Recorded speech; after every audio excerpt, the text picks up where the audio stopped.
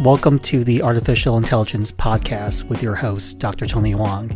I talk anything and everything that has to do with AI, ML, and data science.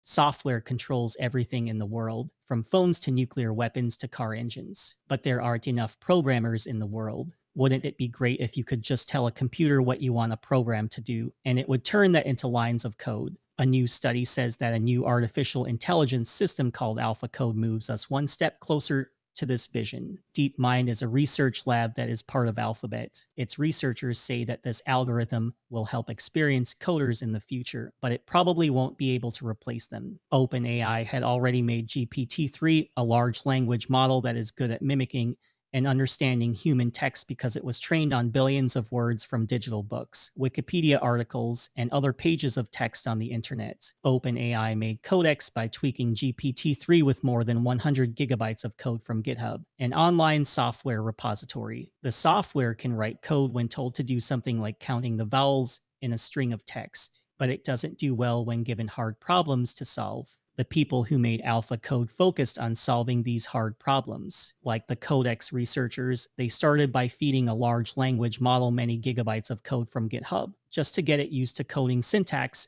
and conventions. Then they used thousands of problems from programming competitions to teach it how to turn problem descriptions into code. For example, a problem might ask for a program to count the number of binary strings of length, and that don't have any zeros that come in a row. When presented with a fresh problem, AlphaCode generates candidate code solutions in Python and filters out the bad ones. Researchers use models like Codex to come up with hundreds of candidates. In comparison, DeepMind used AlphaCode to come up with up to 1 million candidates. To filter them, AlphaCode first keeps only the 1% of programs that pass test cases that accompany problems. To narrow the field even more, it groups the keepers together based on how similar their outputs are to the made-up inputs. Then it sends one program from each cluster at a time, starting with the largest until it finds one that works. Submitting from different clusters allows it to test a wide range of programming tactics. After training, AlphaCode successfully answered around 34% of assigned tasks. In comparison, Codex had a single-digit success rate on similar benchmarks. To further test its capabilities, DeepMind entered AlphaCode into online coding competitions. In competitions with at least 5,000 programmers, the system did better than 46% of them. The researchers also compared its programs with those in its training database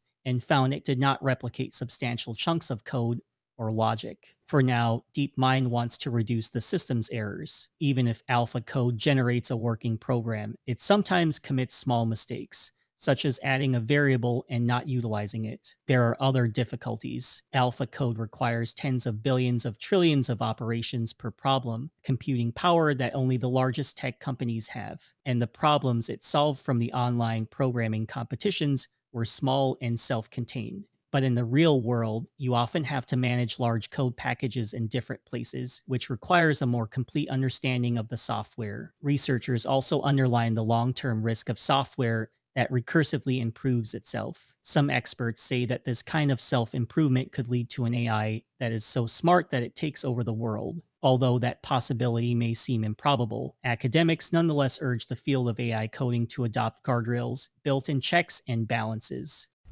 Thanks for listening to the podcast. You can contact me at tonyphoang.com for more information on AI, ML, and data science.